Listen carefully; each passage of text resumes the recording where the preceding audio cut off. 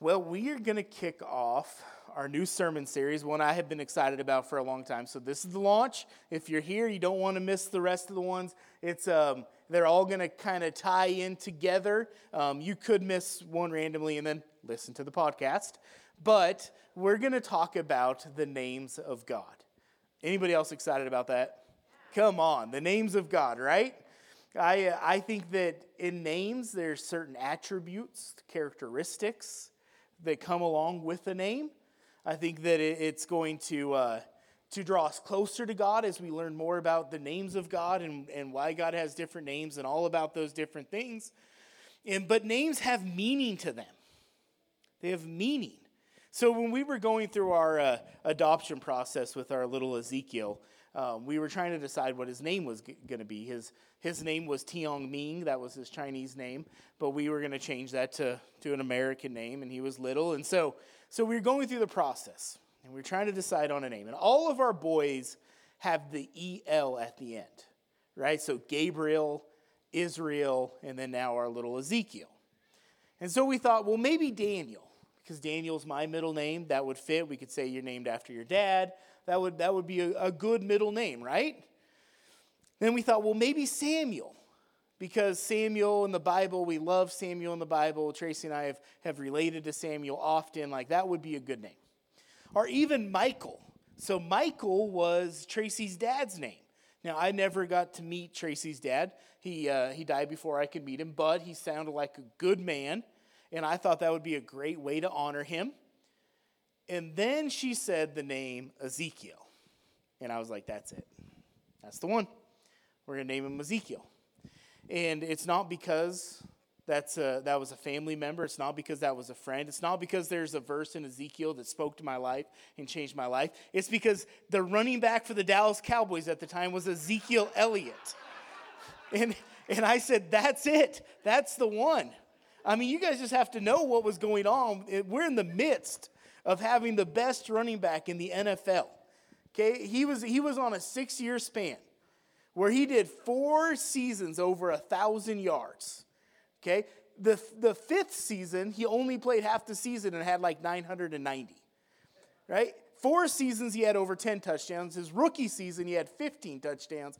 I love me some Ezekiel Elliott, and that's why Ezekiel's named Ezekiel. In fact, I had one day his teacher. I have a sweater that has the Dallas Cowboys logo on it, and it says Zeke across the front of it. And I'm walking in school, and his teacher pulls me and says, "Oh, Steve, that is so lovely. You love your son so much. You had a sweater named after him." I didn't have the heart to tell her that was Ezekiel Elliott, not Ezekiel Karst. So I just went with it. The point is, names have meaning to it, don't they? They do. They have meaning to it. It's the reason your wife won't let you name your daughter an ex-girlfriend's name. It's not going to happen, folks. I don't know why, but in my 20s, I dated a bunch of girls named Laura. And Laura, my wife doesn't even like it when I meet a girl named Laura, let alone ever going to name a daughter Laura. Like, this is never going to happen because names have meanings to it. They mean something. But the ultimate name that represents God is Jesus. In fact, we find out in Philippians chapter 2, verse 9, it says this: "Therefore God has highly exalted him and bestowed on him the name that is above every name." And that is going to be the main scripture that we use throughout the entire sermon series. And we're going to see how ultimately we see the character of God in Jesus. That we can see the perfect representation of God in Jesus because he is God, right? He is God that came down and saved us from our sins. And Jesus' name means something to us. When I say Jesus, for most of us in this room, it brings back memories. It does. It might be the time that you were in children's church and you were learning about Jesus and Mrs. So-and-so loved you so much. And you just think the world of her, and you remember feeling loved and cared for in that moment.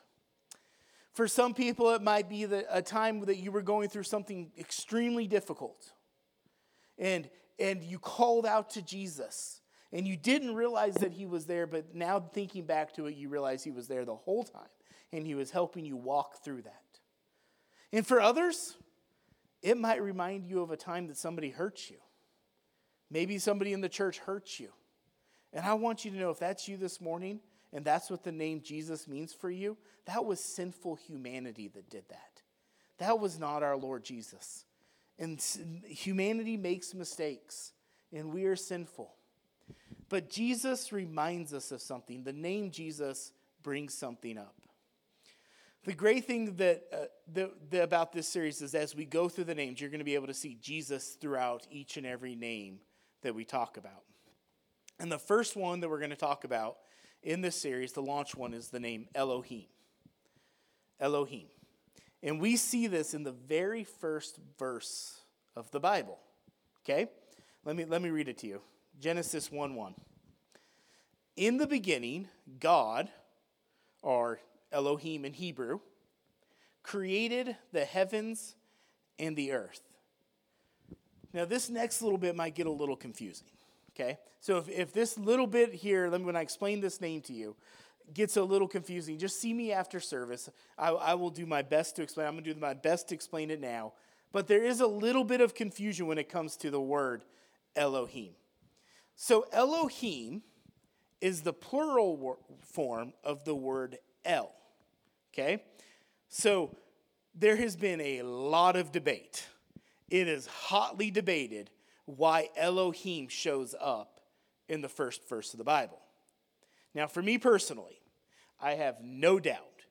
In my mind, I absolutely believe that it's a reference to the Father, the Son, and the Holy Spirit. That right in the beginning, you see Jesus, the Trinity, right there in verse 1 of the Bible. And it's hotly debated, but for me personally, there's no debate. That's exactly what is being referenced to. We know that all things were created through Jesus, right?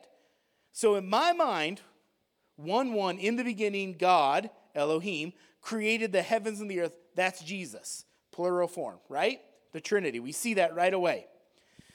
Now, this is where it gets a little tricky. Elohim not only references God in Scripture, but it also references other spiritual beings.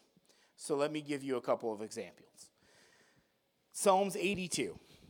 God, Elohim, has taken his place in the divine council. In the midst of gods, Elohim, same word, he holds judgment. Our Deuteronomy 10:17. For the Lord your God is God, Elohim, of gods, Elohim, and Lord of lords, the great, the mighty, the awesome God who is not partial and takes no bribe. Now, I want to point out to you that there's one surefire way that they've made it simple so you know whether Elohim is referring to God, or spiritual beings. If the G is capitalized, he's referring to the Lord. And that's based on Hebrew, that's much more complicated than we're going to get into this morning. But if the G in your English Bible is capitalized, it's referring to the Lord God. If it's lowercase, it's referring to spiritual beings. And I want to point out, we do this in English also. We have words that this happens in English, right? So on Mother's Day, I might send out something on social media that says, to all the moms out there, you're doing a great job. Keep up the good work. Okay? But on that same day, I might be sitting at a table with my brothers and sisters, and I might say, hey, how is mom doing? Now, in one case, I'm referring to a role, and in another case, I'm referring to a specific mom. We do the exact same thing in English. It's just that's the way God is, Elohim, in Hebrew. Now, don't call me a heretic. I fully understand there's only one God and one Lord, and that is it, right? Like, we all get that. The Bible is very, very, very, very clear about this. So don't go off don't listen to a guy in the van by the river who's telling you there's many gods. Don't do that. The Bible is super clear about this. This is Isaiah 45:18. For thus says the Lord who created the heavens. So we're talking about the Lord God. He is God who formed the earth and made it. He established it. He did not create it empty. He formed it to be inhabited. I am the Lord, and there is no other. Over and over again, Scripture is really clear about this, that there's only one God with a capital G. That's it. Only one exists. He's the only one. The problem is, we want to make God smaller than he really is. We do this. We want to make God smaller. We want to fit God in a box and make him, confine him to our way of thinking and what we want him to be. Right? One thing you might not know about me is I love Christmas decorations. I mean, I absolutely love Christmas decorations. It started when my sister was 25 years old, when she was a teenager. I bought her a Christmas tree. She really wanted a Christmas tree. I was 25. And it has only grown since. In fact, it has become an obsession. Like it has become a problem sometimes in my life. Ask my wife. And it only amped up when I bought a house. It only got worse. So we buy a house, and I start adding Christmas decoration blow-ups to my yard. I have had Star Wars collections. Yoda, Darth Vader, C-3PO, R2-D2. I have had a 50-foot Olaf in my yard. Now, that may have saved a teenage girl, which is a whole nother long story, but she was able to recognize a house that was safe and was able to go there. But ask me about that after service.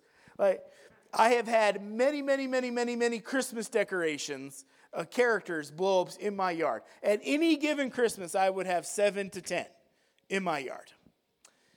Then I started with the lights, and it started with projector light shows, right? I have had Star Wars ones. I have had snowman ones. I have had the dazzling light shows, right? I have had projectors that could do any color, any pattern, all over my house. And then the last time that I went all out for Christmas decorations, I did light strips all along the house and all in the trees, but not just normal light strips that turn solid colors. These are light strips that each and every single light is programmable. So I can literally do any pattern, any color, all across my house. If I told you how much time I put into Christmas decorations some years, you would think I was crazy. And it's all encompassing. It's all encompassing. One time I was named the second best house in Bonner County. It's all you do during December when you go all out like that. And then all year long, you just have cars that would they're driving down the street, they slow down, they drive real slow, the people behind them are honking, what are you doing? People would camp out in front of the house. Kids on the block would come sit in front of the house and just watch. At any given moment during the Christmas week, you could look out my window and see people that are just watching the Christmas lights. It was all encompassing. And then you know what happens in January? I take them all down. And I stick them in a box, and I wait till next year, right? And that is exactly the reason that I tell you this, because sometimes we do that with God. When it's convenient for us, when we want to show him off, when we want him to be the most important thing going on in our life, we have no problem with that.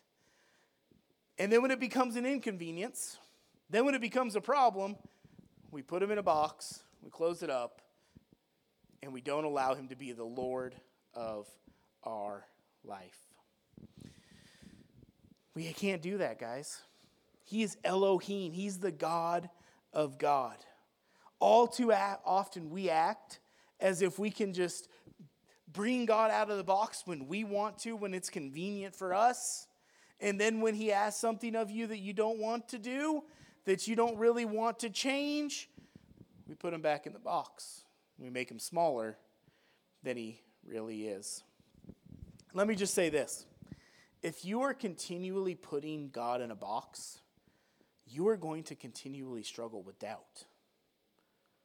Think about that. When you continually draw closer to God, when he continually becomes the biggest part of your life, when he is the most important thing in your life, then your faith will only grow. It will become immeasurable. But if you stick him in a box and you say, God, you are only so big and you can only come out when I say so, you're going to continually struggle with doubt. That's not how God works. He's not interested in being stuck in your box. He's not. Jesus wants you to turn your entire life over to him. Jesus wants everything about your life. It's not that we're trying to make God bigger than he is. He is just bigger than you can even imagine. We will never fully comprehend how big God is. When we elevate God to who he is, our faith becomes powerful. Let me say that again because this is important. When we elevate God to who he is, our faith becomes powerful. And we need that. You know, one of the things I get asked as a pastor a lot, I get asked, this is a common question, is why is God not doing the things that he used to do? Why are we not seeing the God of revival and God breaking out and doing the things that he used to do? You know, and I think there's a lot, that's a long answer to that.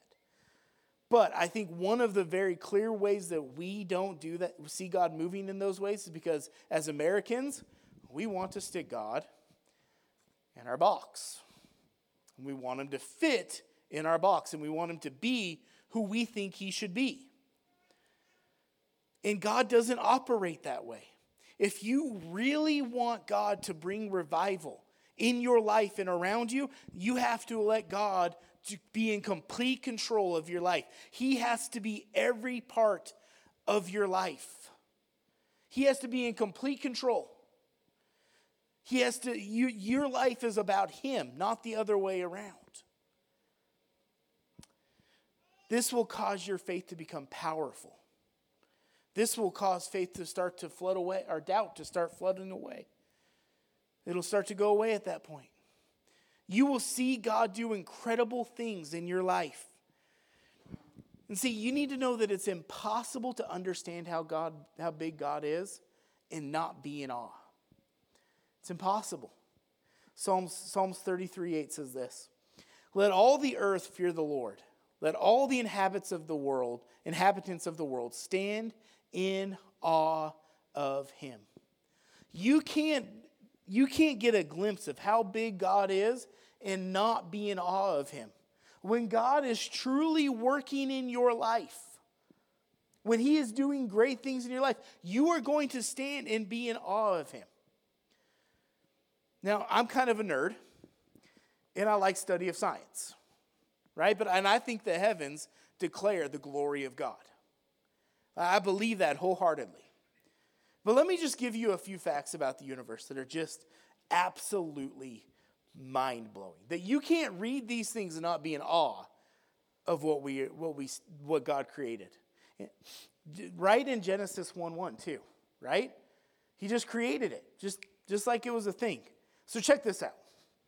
Did you know that the sun is so large, you could fit 1.3 million Earths inside of it? Think about that.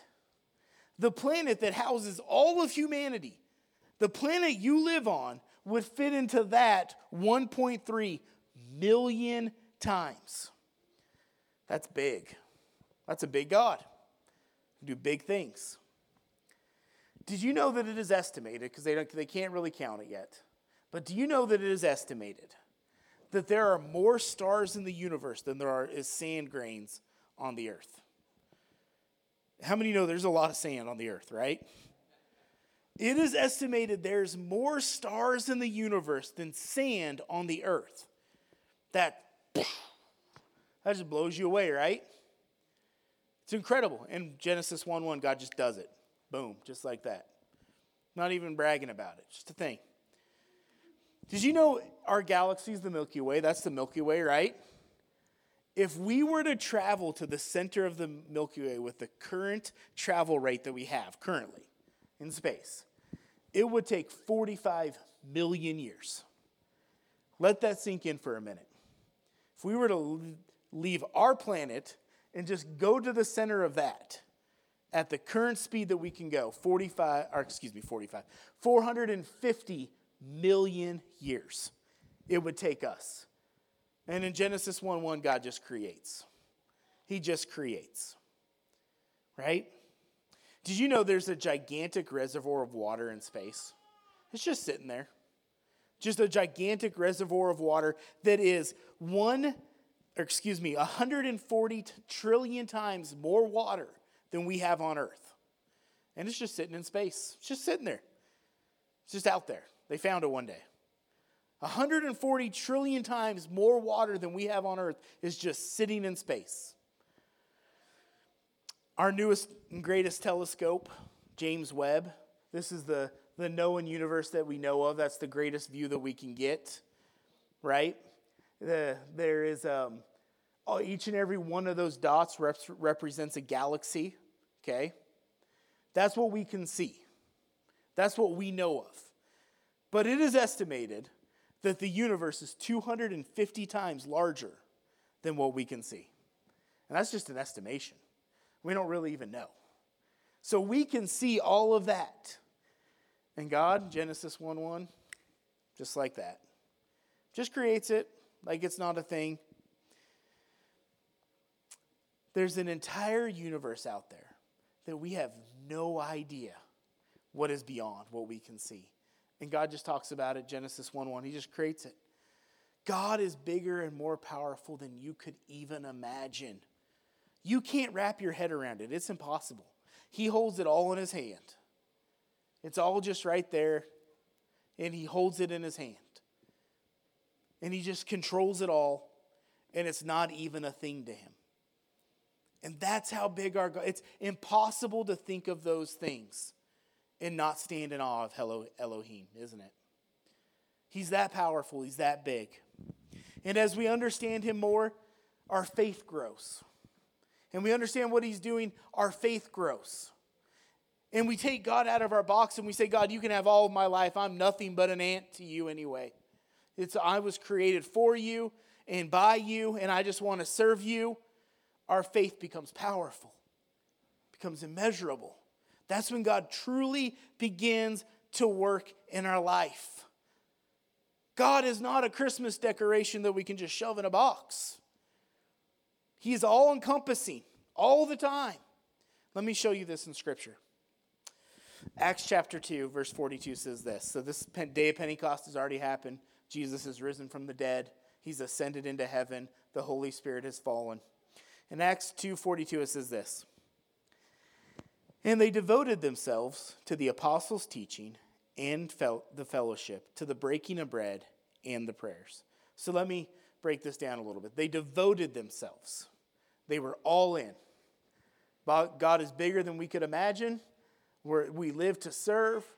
He is everything that we need in our life. They devoted themselves to him. It says to the apostles' teaching, the word of God, to the fellowship, to the breaking of bread, the church of God, to prayer, believing that God was going to do incredible things in their life. Everything that they had devoted themselves to was about and for God. That's what they did. They were elevating God to who he was. And as we elevate God, our faith will only grow. Verse 43. And awe came upon every soul. Everybody say, God is awesome. It's impossible to give God complete control and see the incredible things that he will do in your life and not stand back and be in absolute awe. That's what will happen. And many wonders and signs were being done through the apostles. And all who believed were together and had all things in common. And they were selling their possessions and belongings and distributing the proceeds to all as any had need. And day by day, attending the temple together and breaking bread in their homes, they received their food with glad and generous hearts, praising God and having favor with all the people. And the Lord added to their number day by day those who were being saved. God showed up and did amazing things in their lives. But they made him that all-consuming God. They took God out of the box, and they put him in front of the yard. And they say, Lord, you're going to be the most important thing in our life. You're the all-consuming. Everything in our life is going to be about you. And all they could do was stand back and be in awe of what God did. River Church, that is what I want for this church. I want us to elevate God and us stand back and see the wonderful, incredible things that he's going to do in our community. And just be in awe of all the incredible things that are happening. That's what I want for our church. When we give God the devotion that he deserves, that's when he becomes powerful. That's when we are going to be able to stand back and say, Lord, I don't know how you do it. I don't know why, but you do it, and it's incredible, and it's amazing, and it's awesome.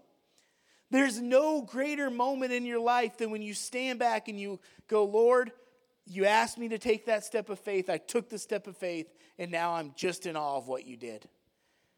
There's no greater moment. God is too big for you to call on him at your convenience and then dismiss him when you want to. Let me say that again. I think it's important. God is too big for you to call on him at your convenience and then dismiss him when you want to. The first word for God in the Bible, Elohim, in Scripture is referenced as he creates the heavens and the earth. Now for us, that's mind-blowing. That's incredible. That's powerful. So much so there's people that doubt it even happened, right?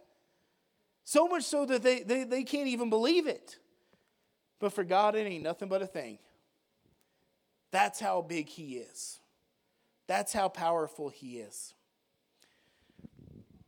Now I want to talk to individuals in the room, if you want to come up, Sherry. Now I want to talk to individuals in the room that are struggling with doubt. Maybe you're here this morning and you don't have to make a confession. I'm not going to ask you to turn to your neighbor. But maybe you at times in your life go, there's moments that I doubt God. Listen, our culture is constantly bombarding us, trying to get us to doubt Jesus, trying to get us to doubt the creation, trying to get us to doubt and get us to believe in evolution and the Big Bang, which is now being rewritten because there's evidence that points to it not even being close to the truth. If you want more on that, see me after service. But we're constantly bombarded by people that are trying to get us to doubt our faith, right? The struggle, it's a struggle, and the struggle is absolutely real. And if you are in this room and you are struggling with doubt, you know what will help you overcome it? Elevate Elohim to his rightful place. Elevate Elohim, God, to who he is. And as you do that, and you stop and you watch God work in your life, when you give him control of, God, I'm going to give you control over my kids. I'm going to give you control over my marriage. I'm going to give you control over my job. I'm going to give you control over my finances. Everything I do in my life is going to be about you and for you. And as you do that, you will simply stand back in awe and go, wow, God really does show up. But we have to elevate him. We can't be, God is not a Christmas decoration. You don't just get to bring him out every once in a while, Easter and Christmas, and then shove him back in a box when he is way too big for that. He won't stand for that. That is not his jam. The Hebrew word for God found in the first verse, in the beginning, God, Elohim, created the heavens and the earth. God is bigger than you could possibly imagine. He's beyond it's beyond your comprehension. To try to say, oh, I understand just how big God is, it's not even close. We just slightly grasp how powerful God is. We just slightly grasp it. We don't really, but we get it a little bit.